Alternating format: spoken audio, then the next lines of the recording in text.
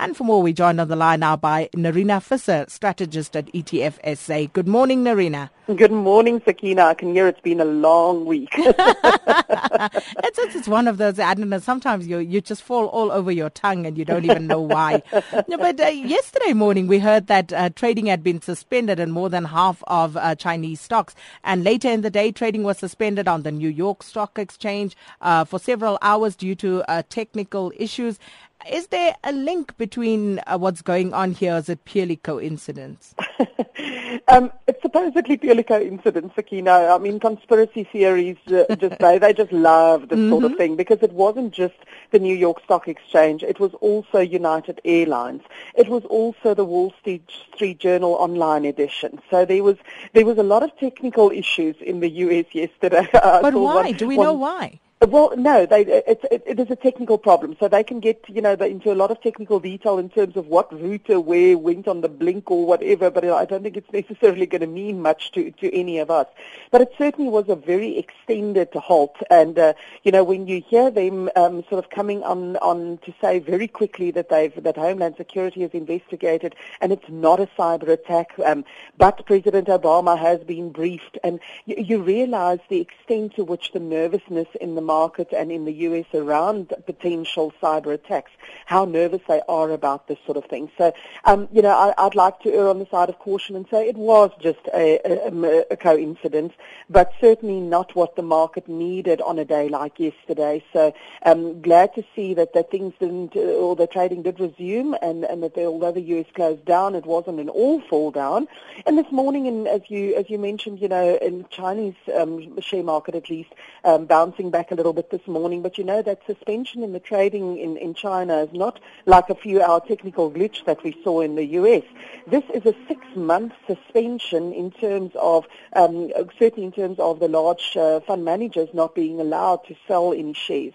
So it is almost an artificial propping up of the market, and it remains to be seen whether this is going to be successful or not. It's certainly a very interesting experiment that the Chinese authorities are bringing to sort of traditional capital markets. Indeed it is. But considering all these events around the rest of the world, Nerina, isn't it surprising that our own JSE managed to claw back its way above the 50,000 level yesterday? Now, what is it that propped up our markets? Well, surprisingly enough, one of the main drivers of our market yesterday was actually the UK budget.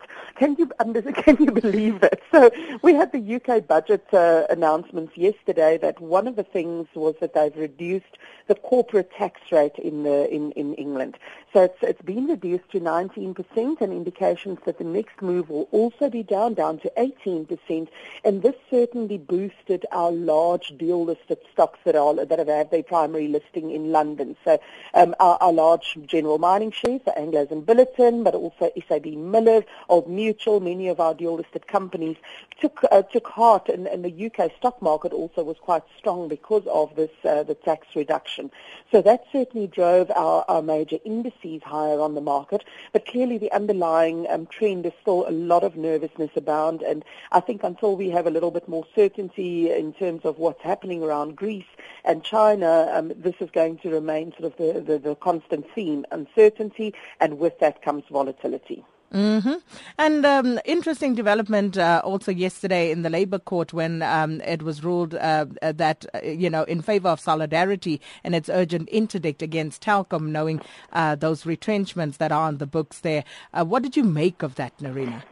Also, clearly from just a humanitarian point of view, it's great to see that due process has been will be enforced, and that they, the big corporates can't just go and do whatever they want to from a labour law point of view.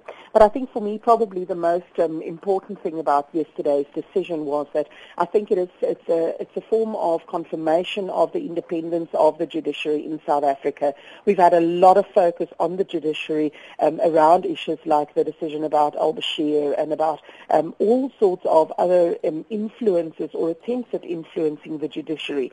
And whether this is maybe naive to think that they really are independent, or whether it is about taking heart from a sign such as yesterday to say, at least there are still many of these judgments that do come out that indicate that the judiciary is standing independent of influence from government and so on. I think that's a very important part of a well-functioning independent democracy, and we should all be very grateful for every single decision that comes out of the judiciary that still indicates independence.